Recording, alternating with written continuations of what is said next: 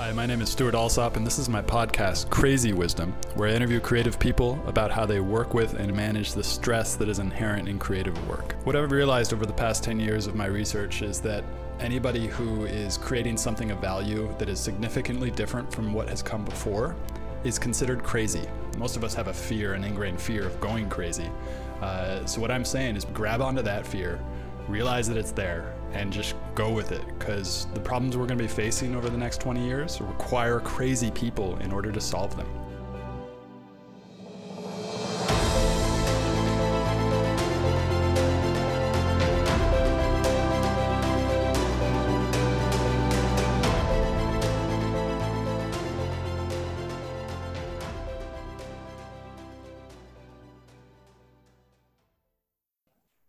Welcome to the Crazy Wisdom podcast. My guest here is Jason Evanish. Can you tell people more about what you do?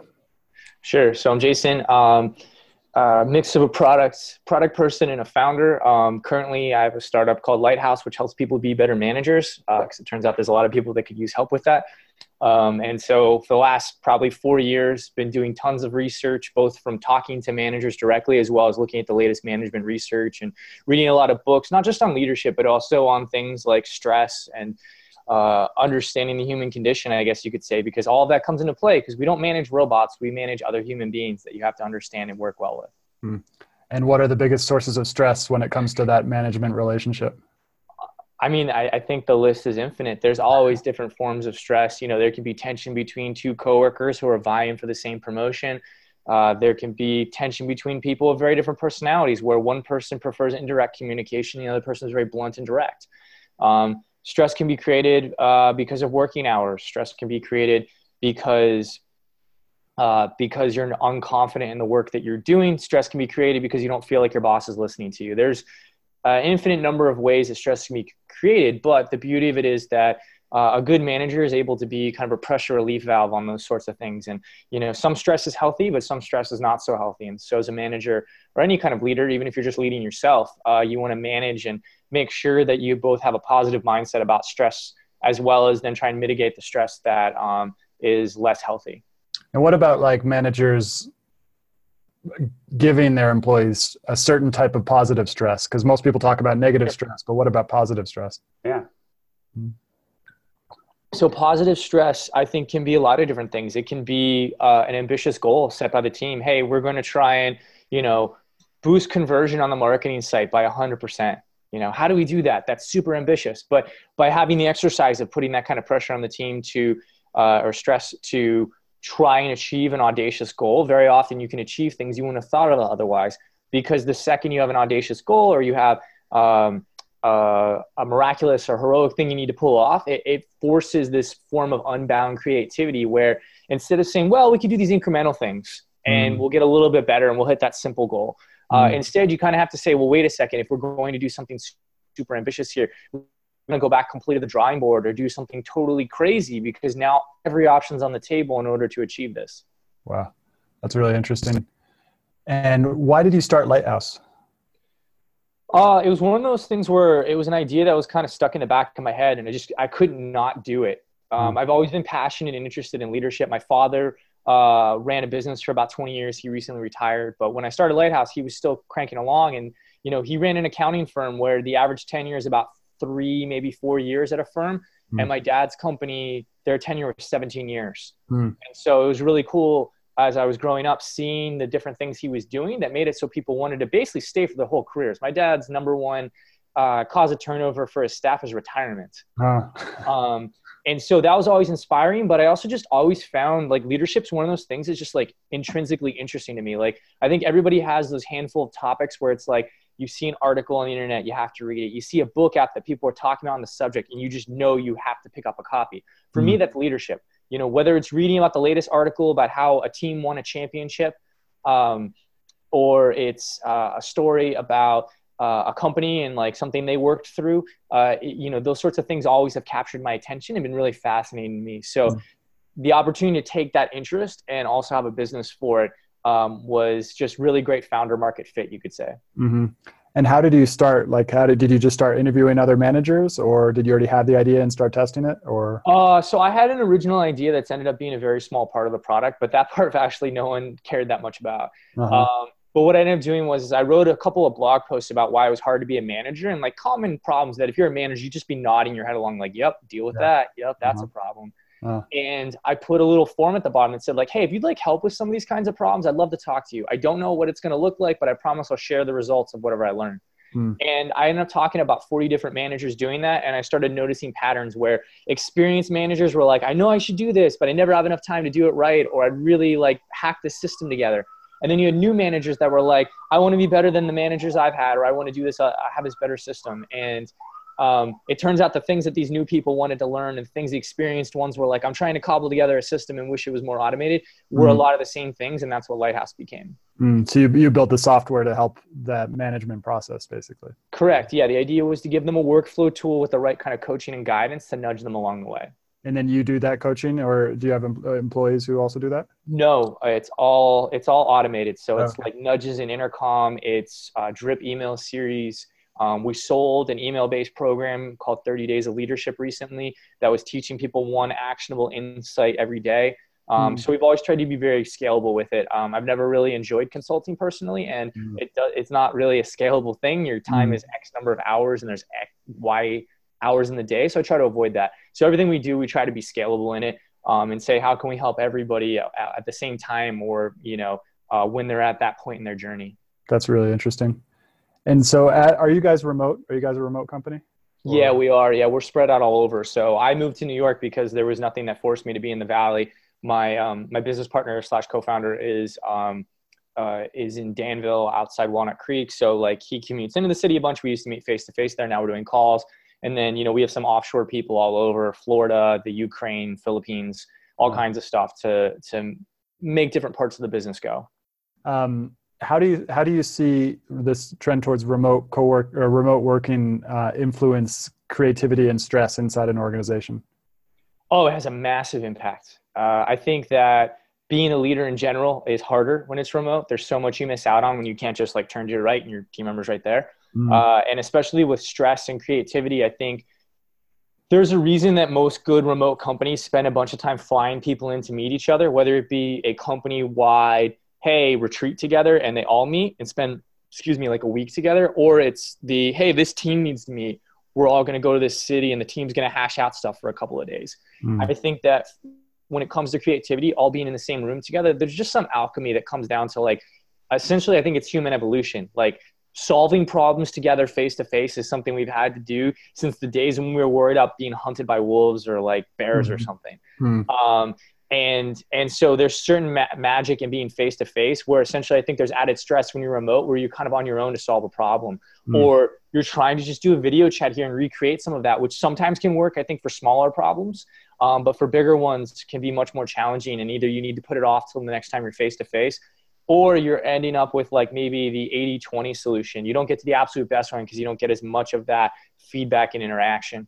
And then I think on the stress side of things, obviously stress is just a little bit different. There's less stress from the perspective of like, you don't have an open office space with people beating down on you all the time if you're remote, but you also don't have that camaraderie as much. And so it's a little harder to recreate the stress relief side of that, where you're bonding with people, but you have less of the stress of too many people and too many noises around you. So I guess it's like trade-offs. You lose some good things and you lose some bad things. How personally have you adapted to it?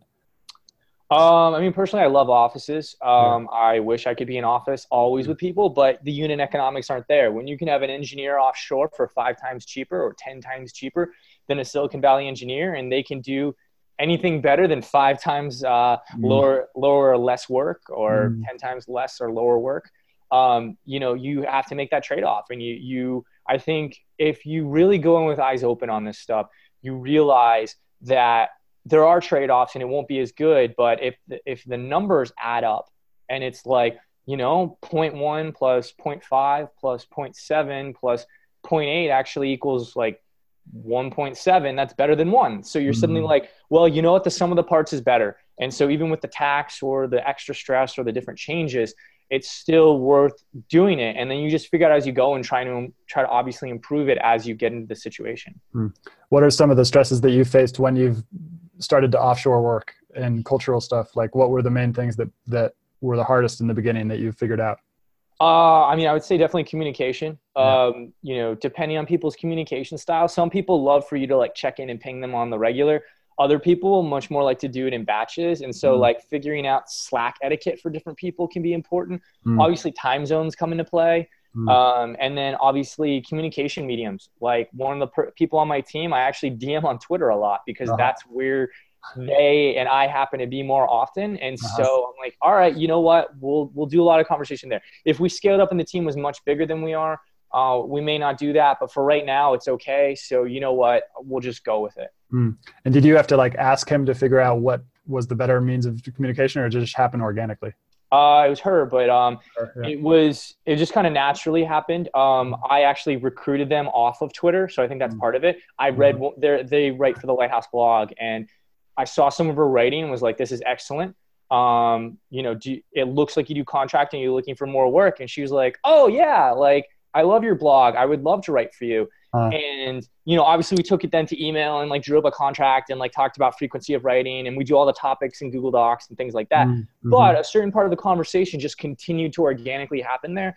And so one of my rules as a manager is always to say, try to adapt as much as you can to your team, meet them where they are for at least some things.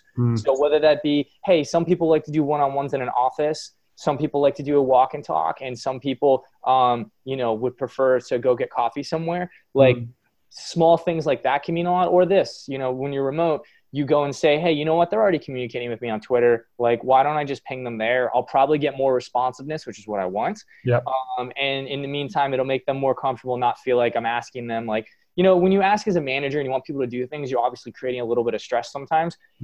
Why add an extra tax to that? Because you're forcing them to communicate in a place you want versus a place they're comfortable. If it's a huge issue, obviously you still want to standardize it. Or if there's a good reason for you to be in the medium you're in, obviously you still want to be there. But when it's things where it could be either way, it's not that big a difference for you, you totally should try and like accommodate the employee. So what is, going back to talking about leaders, because leaders are incredibly important for creativity, what are the most important things for a leader to work on when they make the switch from an individual contributor to a leader? So I really like this quote that I heard once, and it was basically the idea like when you become a leader, it's about changing your mindset from me to we. And the whole idea behind that, I think, is the biggest mindset shift, because you suddenly are thinking about others and not just yourself. So it's not what works for you, it's what works for your team. It's not what you can output in your work hours. It's how do I get more from my team in the hours that we have, or how do I get better results from my team? So it's actually a really big mindset shift, because it's not just about, oh, I need to badger 5 people to get their stuff done. It's more like, how do I get the most out of Stuart? How do I get the most out of Joe? How do I get the most out of Susan? Like each individual person is their own unique puzzle. And then the whole team is also a puzzle you have to fit together. And so as a transition to leader, instead of just focusing on like, how can I be the most productive human? It's now, how can I make them the most productive? And often it's you as a servant leader. I'm a big fan of servant leadership mindset. It's how can I be in service to them to get the most out of each individual person? Since you started to adopt this, have you noticed any kind of correlated benefits of adopting that mindset in your own personal life, of this kind of like servant kind of mentality and stuff like that, and just giving first? Oh yeah. I mean, your team, when you are a leader that shows you care and listen to your people, they will run through walls for you. So, you know, everything from, you know, asking your team to take a pay cut because finances are really tight and they're actually willing to do it, or asking them to take on a project that's a bit out of their comfort zone, they're more likely to do if they trust you. You know, or just taking your feedback and coaching and saying, hey, this isn't up to par. I want this at a higher standard. And then being willing to listen and come back with something better. And then you're like, well, great. Now that's the new standard. I want you to live up to that every time. Seeing them do that, and then seeing that output continue to be higher and get better and better, is essentially your reward. Because when you take great people and you treat them well, they only become more and more valuable to your company as they become more familiar and comfortable with what you do. Can you talk more about how to build trust among employees and among the people you manage and stuff like that? Sure, absolutely. I mean, the way that you build trust is to show you care about them as a human. You know, if your people are married with kids, you should know the names of their kids and and their spouse. If they're not married and they're single, you should have a general idea of like, one of the things I love that Marissa Meyer talks about is finding out what your employee's rhythm is. And so when she talks about rhythm, what it means is this idea that like, what's this thing like you do once or twice a month or once a week or whatever? What is this thing where like the week or the month is just better and you're happier if you get to do this thing?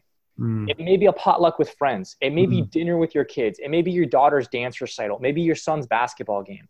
It may be a soccer team you play on with friends on Thursday nights. Whatever it is, understanding what that is super important as a manager, because you don't want to have people miss that.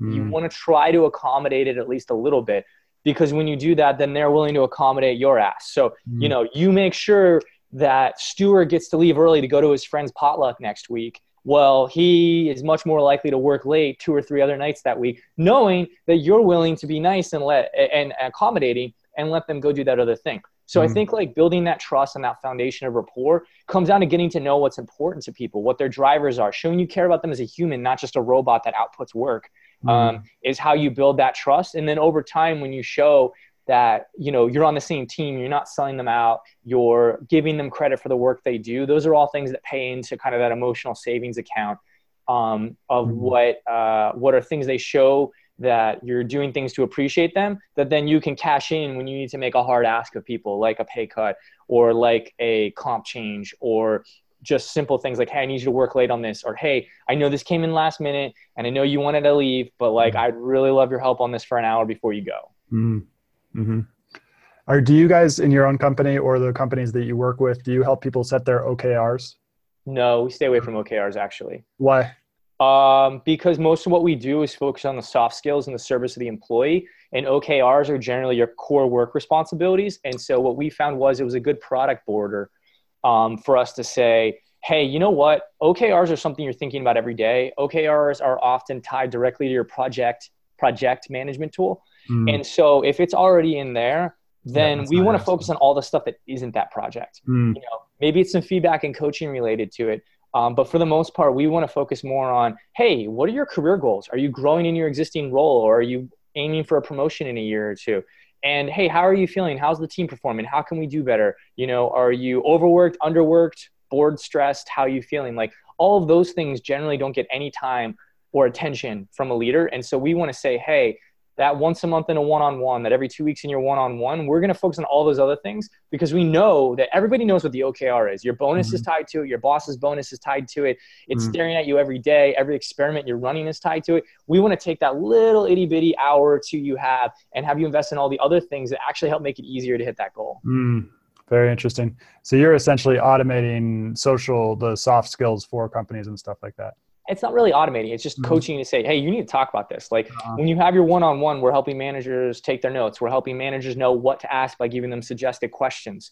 We are helping them remember the promises they kept and holding their team accountable to those promises by making it easier to create follow-up and hit them at a couple different touch points to make sure that if you have something as an employee you want to talk about, it's easy to bring up with your manager, because we automate getting you ready for the meeting. We send you a nudge. Hey, Stuart, what do you want to talk about with Jason this week? And you can just reply to the email in line or reply in Slack and get it all set up. So we're just trying to remove points of friction and then automate steps of preparation and follow-up. Got it. So you found a workflow that most of these meetings happen with, and then you automated steps in that workflow to make it all run smoother. Correct. And in many cases, we're teaching managers that, hey, this is probably better than your current system. Why don't you try our approach? Mix in your personality and everything, but try our approach and you may see it go a little bit better than some of the things you were doing. Very cool. Yeah. And what was the biggest obstacle you've faced personally in starting this business? I think it's just generally the stress of being a founder. Yeah. Can you talk more about that? What are the stresses of being a founder? Hiring a team, dealing with being always understaffed for what you want to try and accomplish, feeling like you always only have one bullet in the chamber and like 20 targets to try to hit. Personally trying to balance the pressure internally to work every moment you're awake because you feel like it might move the ball a little forward and you'll feel guilty if you don't put in every bit of effort. Feeling the stress of the trade-offs of, how you spend your time, the time I spent in Silicon Valley, pretty much was all dedicated to this startup, or the majority of the time was. And there were certainly a lot of things I sacrificed that I chose not to do. A lot of people in SF travel a lot. I didn't travel at all. I never left the country while I was in SF. And I know a lot of people that spent like 6 months in Asia and 3 months backpacking Europe and all that stuff. I passed on all of that to focus on the startup instead.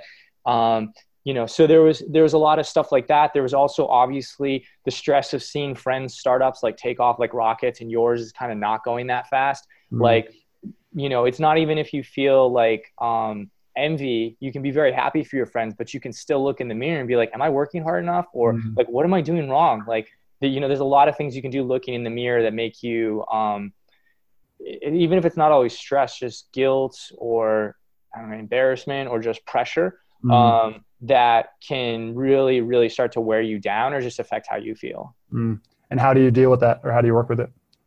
The biggest one for me has been health and fitness. So the better and better I've gotten my diet, and the better and better I've been consistent about exercise, both high intensity cardio. I like to play soccer and ultimate frisbee, as well as going to the gym and picking heavy things up and putting them back down. Like those were game changers for me. The more I stuck to that routine, like I got to the point where basically I was working out 5 days a week. And I noticed once I did that, I just felt better. There were days where I was so stressed, I thought I was going to bounce off the walls. And I would go to the gym and just throw all that stress into the weights. And I would feel like a god when I'd walk out, just completely different. All those workout endorphins just would help. And, I'd go on the soccer field, and that would be an hour where I wouldn't think about work at all. I was just thinking about playing. And so that was a huge relief. Any meditation or anything like that? Have you tried any of that, or yoga or anything? I tried meditation.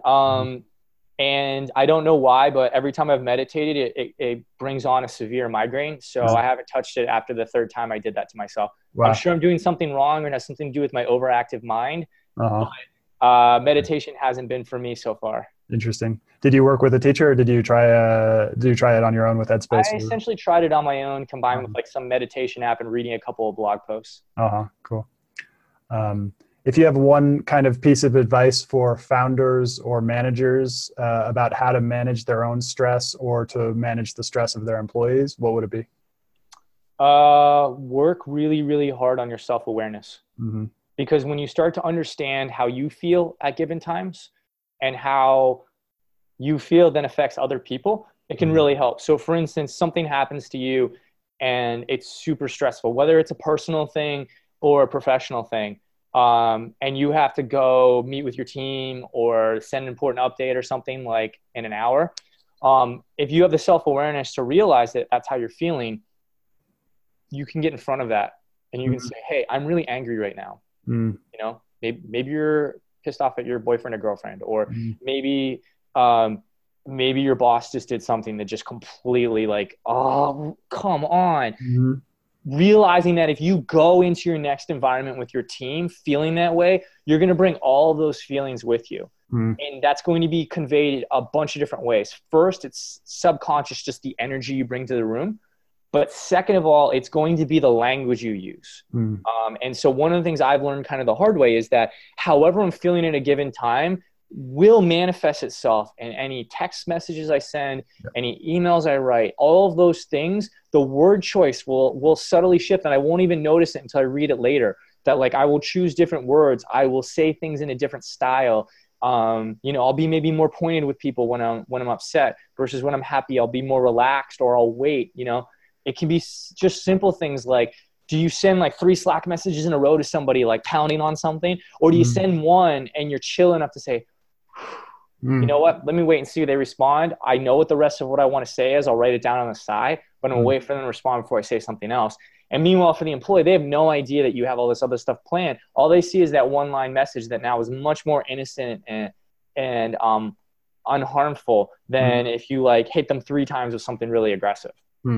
That's really, so that really self-awareness becomes powerful both for you to become a better leader and just understand your own emotions, as well as then realizing how you affect other people. So then you could say, hey, I'm really stressed right now. You know what I really should do? I'm going to put my stuff down. I'm walking out the building. I'm going to get a coffee by myself.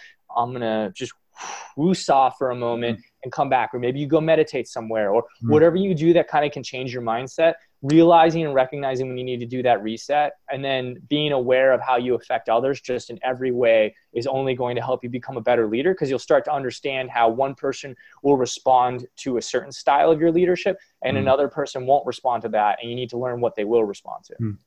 Yeah, I guess that's why it's so difficult to be a leader, because you kind of essentially always have to take the high road, or else you will lose trust, basically. I mean, I don't know. How would you define the high road? Let's make sure we're on the same page on that. Yeah, the high road essentially, if somebody comes at you with a negative emotion or kind of this like attacking kind of thing, it's to center yourself and then respond. Wait a minute and then respond, basically. Oh yeah, absolutely. It very rarely pays off. I won't say never. It rarely pays off to get emotional as a leader. I think the only times to get emotional as a leader is obviously if you want to be extremely positive and hype up your team. You know, you guys crushed it. That was so awesome. I'm so proud of all of you. Look at these amazing results. Like, obviously bring the emotion there. But from a negative perspective, I think the only times that you should do that is one, when you need to do extreme corrective action. So let's say somebody in a meeting does something that's like totally chauvinistic or racist, or like just something totally inappropriate, then you really should react. You should say, no, absolutely not. That's not acceptable on this team. We don't do that. We're going to talk more about this later, but I want to be clear right now, that's not acceptable. You need to demonstrate to the whole team that you take that seriously. And so situations like that are certainly okay. Certainly if you were, say, in a big meeting, you were standing up for your team in front of other people, again, it would be okay to show emotion. But yes, certainly it doesn't help to have two people yelling at each other. I love the old line from a Jay-Z song. I make it a rule to never argue with fools, because at a distance you can't tell who is who. Yeah, that's cool. So yes, you're absolutely right. You want to very rarely let yourself get too emotional in front of your team. Now, that doesn't mean you won't feel those emotions. It just means that you don't let them control you. You don't let them manifest themselves in front of people. So like if someone's really upset on your team, you try not to get upset with them. You try to help bring them down and say, cool, okay, I can see you're very upset about this. Let me make sure I fully understand what happened. Walk me through the scenario. Let's talk about this. Okay, great. Take a breath. Teach them what you know about controlling your emotions. And then you can start to say, cool, what can we do about this? Or here's what I think I'm going to do based on what I heard from you. Maybe I need to go talk to somebody to get their side of the story. Maybe I need to go talk to HR because this is an HR level issue and it's my job to raise it to them. Whatever it is, kind of like calming them down, thinking clearly, and then allowing that to seep into them as well, and teach them some of the same tactics hopefully you're learning to handle that stress and relax a little bit. That's really interesting. From all this that you're saying, it sounds like the job of a manager, at least part of that job, is to be a coach or a therapist. Coach, yes. I like to avoid being therapist, though. Like, it's not my job to help you get over your breakup with your significant other. It's not my job to deal with your mommy issues. It's not my job to deal with the fact that you had a horrible boss last time and now you're taking it out on me. I think therapist to me conveys a little bit more of like treatment of conditions. Coach, though, a coach's job is to assemble the best possible team to accomplish a task and to bring out the best in everyone on your team. So I think the coach is a great example. I think therapist, that's where you always want to draw that line. You want to understand your people. You want to understand their challenges. But when they face something like that, like I had somebody I managed once who had something very terrible happen in their personal life. And fortunately, they had the courage to come to me, and we had that trust that, they were able to tell me what happened. And, it was way above my pay grade. And so I literally was like, hey, I can't help you with this other than to say you have the full support of the company. You can take some time off to deal with this, but you need to talk to professionals about this. And I made sure by just nudging her and saying, hey, do you need me to help you look up phone numbers and stuff? But made sure that they were able to then go and get the professional help they needed so that they would feel better. Because you're not a licensed therapist and you shouldn't feel like you have to be. That's the point where it's your job to refer them to go get the kind of help they need if they have that sort of issue. But as a coach, you're definitely trying to bring the best out of people, which is exactly what a good coach would do. You think about even a pro sports team, someone on the team, like, Kevin Love has talked about depression. I don't think that when the Cavaliers were making their run with LeBron, that Tyronn Lue, their coach, was Worrying about his depression. Kevin Love's depression. He was probably more being like, hey, dude, you make, $21 million a year. Who are you talking to about this? I want you to go talk to someone good. And if you don't know someone, I will go to my coaching network and find out who knows a good sports psychologist, and we'll get you one. Cause like, I know, for instance, the Dallas Mavericks have a guy. I follow him on Twitter. It's @ThinkToWin. I love the guy. He's great. But he is literally the sports psychologist for the Mavericks, and every player is required to talk to him. And so, I would say that like there are other people to do those things, but you as a coach are there to hopefully help get people to go do other things that will help them personally, that are well beyond your pay grade and responsibilities. What was his handle? @ThinkToWin. So THINK, the number 2, and then WIN, I believe would be his handle. That's really cool. Yeah. So I've noticed on your website that you said you guys learned a lot from Peter Drucker. What is that how you pronounce his name? Peter Drucker? Yeah, Drucker. Yeah, Drucker and Andy Grove. I'm a big fan of both of them. What was the biggest lesson that you learned from Drucker?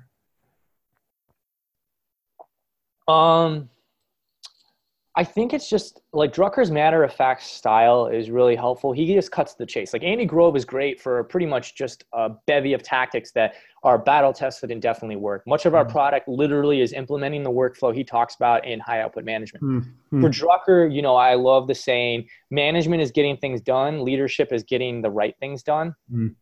I think that really cuts to the heart of what leadership really is, because there's always more things to do than you have time. And so choosing wisely how you spend your time to make sure you achieve your goals is super important for leaders. And it's probably the biggest lesson Drucker has, because like, for instance, The Effective Executive is probably his most famous book, in addition to all the like Harvard Business papers and stuff he's put out.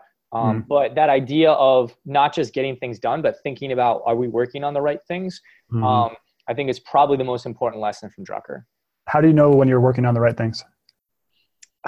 I think it depends, right? Like every job is different. I think this is one of the reasons actually that promoting from within is so powerful though, because if you've done the IC work before and now you're managing the team that's doing that IC work, it's much easier for you to understand the nuance of the work they're doing. But then that's why it's important to do things like have one-on-ones. So you start to understand from your team what they're seeing. Because generally, if you're an individual contributor and you're working on something that isn't the right thing, that isn't a good thing to work on, you'll feel like, it. Yeah.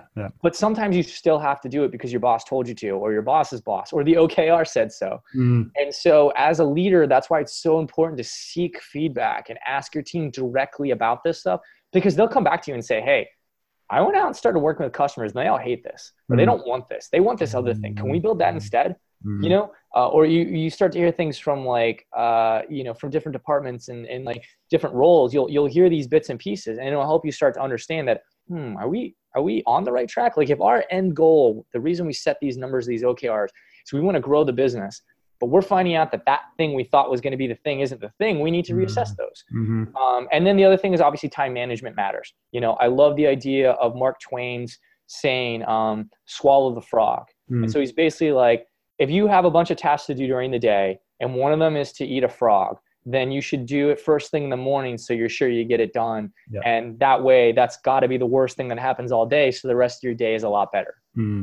So I have some friends whose company, literally, it's one of their values where they're literally like in stand-ups, people talk about what their frog is every day so that they're sure they get the most important thing done every day, in addition to all the little things that quickly fill up a day, email, Slack messages, Slack DMs, calls with customers, calls with colleagues. Like there's all these things can fill your day up really fast, but you need to make sure you get a few of the right things done. So like swallow the frog is another example of like one of those things that's like super powerful to make sure you do that. That's really great.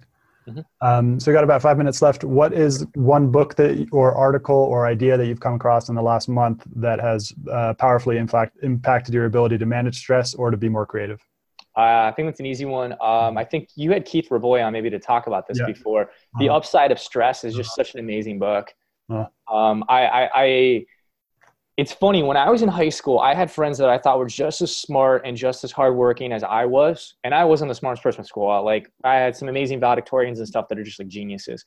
So I was in kind of like the upper middle of the pack. And I had classmates who were like below me that I didn't really understand why. We studied just about as much. We seemed just about as smart, did a lot of the same things, but I always did better. And I always heard them say things like, I'm just not a good test taker. And it's really interesting because in the Upside of Stress, one of the things they talk about is mind over matter is real. If you think stress is bad, it will literally be bad for you. Yeah. That was so cool and such like a mind exploding moment to say, oh my, if I think stress is okay, and I always have, I've always been a pretty big fan of stress other than when it like goes completely over the edge. Yeah.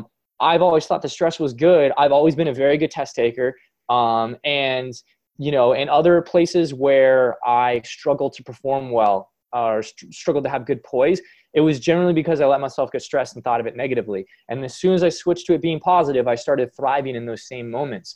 And so it was really interesting to understand that literally when you think stress is good, the biochemistry of your brain and the chemicals released throughout your body are completely different than the exact same person in the exact same scenario who thinks stress is bad, releases different chemicals, now changes your performance. It's why one guy chokes on the free throw line and the other guy swishes it. It's why one person fails the test and the other person passes when they both studied together. So I thought that was really powerful. And it was even cooler once you started to talk about like how it affects like the elderly and how they, when you're retired, you need a certain level of stress in order to continue to be happy with your life. Like some level of stress is actually good in your life. I thought all of those were fascinating and definitely on my mind because my parents just retired. I'm obviously going through stress of just like moving and things like that. And then thinking back to my childhood and growing up, like there's all these different places where it applies. And that book just hit on all of those. So I thought it was really cool. I love that book. I've been recommending it to people all the time. Yeah, that was a very powerful book for me too. I had because I got in a Twitter debate with Keith and then he agreed to be on the show. And then I read the book in between and I used the advice because that was my biggest podcast interview ever. So I used the advice to get to the podcast interview, be like, okay, this is not a threat. This is a challenge. And like, and it made it into one of the best interviews I did, which is really cool. Yeah. What you just said reminded me that I've experienced burnout. And I think I remember reading an article that you wrote on a blog post a long time ago about burnout. Can you talk about more about what your idea of burnout is? And sure. Yeah, absolutely. So there's this concept called learned helplessness. And I think that's the root cause of most burnout. So the human condition, like we can endure a lot. We can survive a lot. Like if you think about Viktor Frankl and Man's Search for Meaning, he talks about man can endure any what if you give him a why. And I think that's very true in a lot of scenarios, especially in the work world. If you're passionate about your work, you love your coworkers, boy, I've seen people put in some crazy hours and been okay with it. But at the same time, when you start to have things that are beyond your control, when you start to have things that frustrate you a lot, and when you start to be unhappy and you just say, this just isn't worth it. In my experience, when I've either come close to burnout or fully burned out, when this blog post is based on, it was completely because there was a whole bunch of things beyond my control. And I felt like my values and the things I was doing every day were at odds with each other. And at that point, all of the energy that normally, like, you know, my soul was just energizing me every day and made it easy to do, suddenly came grinding to a halt. And so it was almost like instead of having this extra push in your back to go even faster, it was like something was dragging me and I was grinding my teeth to just get through a day. And that very quickly just took all my energy out of me and burnt me out. And so what I learned was when I burnt out, I reached out to a lot of friends, and it turns out a lot of people very quietly have burnt out. No one wants to talk about it. No one wants to talk about how much it hurts or the experience of it because it's debilitating. You know, I basically wasn't a functional, useful person for like 3 months. I was getting headaches if I looked at a screen for more than a couple hours and, you know, just couldn't focus like I used to. And I had to like really recharge to do it. And when I talked to other people, the stories were there over and over again. And maybe we can add a link in your show notes. I can give you the post again. Sure. But like over and over again, talking to people, there was this consistent pattern of feeling like, you know, you were in a situation you weren't happy with and you tried to force yourself to continue to be in that situation. That's when suddenly your energy levels just would get depleted because it was more about how much energy was coming back and replenishing you than it was necessarily about a lot of times the output, unless you were on the extreme end where you just like, no one can work 120-hour weeks for 2 years. Yeah. That is really cool. So how can people find you or Lighthouse? I'm pretty easy to find on the internet because my name is unique. I'm at Evanish on Twitter, which is just my last name.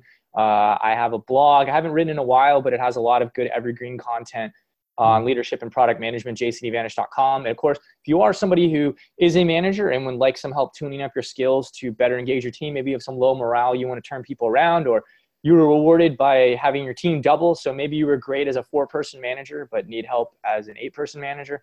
or you're just brand new to management and you're like, I want to be as good a manager as I was in IC. All those people are great for Lighthouse to help. It's just getlighthouse.com, spelled properly, nothing weird. So just getlighthouse.com. You can sign up for a free trial, or if you just want to learn about us more, just go to our blog, getlighthouse.com/blog. We have a ton of how-to content. Everything we've ever written is based on questions real managers have asked us, either inside the product or sending us follow-up notes from a blog post. So it's all stuff that should resonate with you because it literally came from other people just like you. That is so cool. Thank you so much for sharing your wisdom. This was a really great interview. Yeah, absolutely. Thanks for having me, Stuart. Yeah.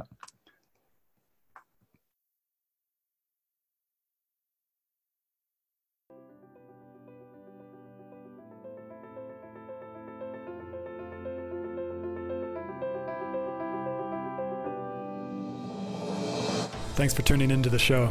If you liked it, please go ahead and find us on iTunes or Spotify and hit the subscribe button. I'll publish each episode by Monday morning before your commute, so make sure to check in then. And this is a reminder to just own your crazy, because the challenges that this world will be facing over the next 100 years will require us to think way outside the box. As Hunter S. Thompson said, when the going gets weird, the weird turn pro. Thanks. Have a great day.